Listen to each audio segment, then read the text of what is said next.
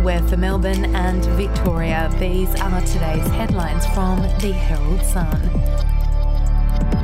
Detectives working on the Cleo Smith case are wrapping up their investigation in Carnarvon and moving back to Perth for the next phase of the probe.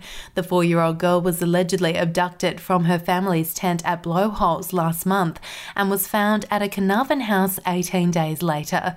36-year-old Terence Darrell Kelly has been charged with 2 offences, including 1 count of forcibly taking a child under 16. He is yet to plead to the charges. On Monday, a white mobile phone was among the items seized. A Bratz doll was seized earlier and a bed frame was examined by police too. Police are still yet to find the grey and red sleeping bag that Cleo was in when she was allegedly abducted. Mr. Kelly remains in a maximum security prison in Perth and will face court again next month. If you would like to read more on that story today, you can take out a subscription to Herald Sun at heraldsun.com.au or download the app at your app store. People accused of sex crimes will need to show they took active steps to obtain consent under major new reform to be introduced in Victoria. The proposed changes to the Crimes Act will shift the scrutiny from the actions of a victim and onto those of the perpetrator. It would mean the defendant would be required to prove consent was confirmed rather than the accuser needing to demonstrate they did not give consent if the matter went to court. It comes after the Victorian Law Reform Commission handed down 91 recommendations to government following an 18-month inquiry into improving the justice system's response to sexual offences. We'll be back after this. News doesn't have to be boring. The Brits have given Prince Harry a new nickname after yet another tell-all interview. Oh God, is it the Ginger Whinger? Let the team at news.com.au get you up to speed each day with their podcast, From the Newsroom. A couple were busted joining the Mile High Club. Well, I guess they can't play Virgin anymore. Politics, sport, red carpets, royals. Get all the goss in just a few minutes. Follow From the Newsroom wherever you get your podcast from.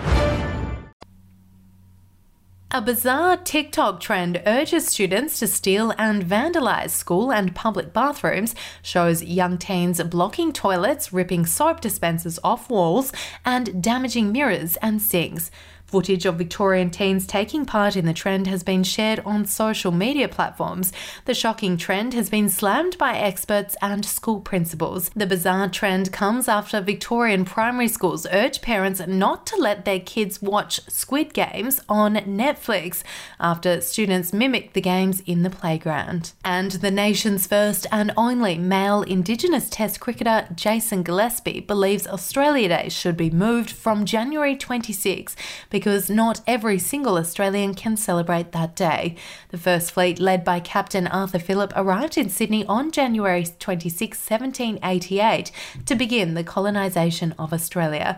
Gillespie, who is coach of the South Australian Redbacks, said the date had not always been the day on which Australia Day was celebrated and said there were many better options to pick from. Those are your headlines from the Herald Sun. For updates and breaking news throughout the day, take out a subscription at heraldsun.com.au. We'll have another update for you tomorrow.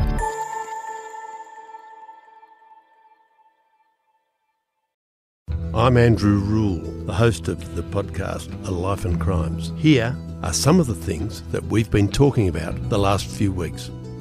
The brutal truth is that when you start looking at it, they always kill or injure a lot more than each other. The professional hitman used to be a professional hitman. Evil strikes in all forms, but particularly as stupidity. Life and Crimes is available wherever you get your podcasts.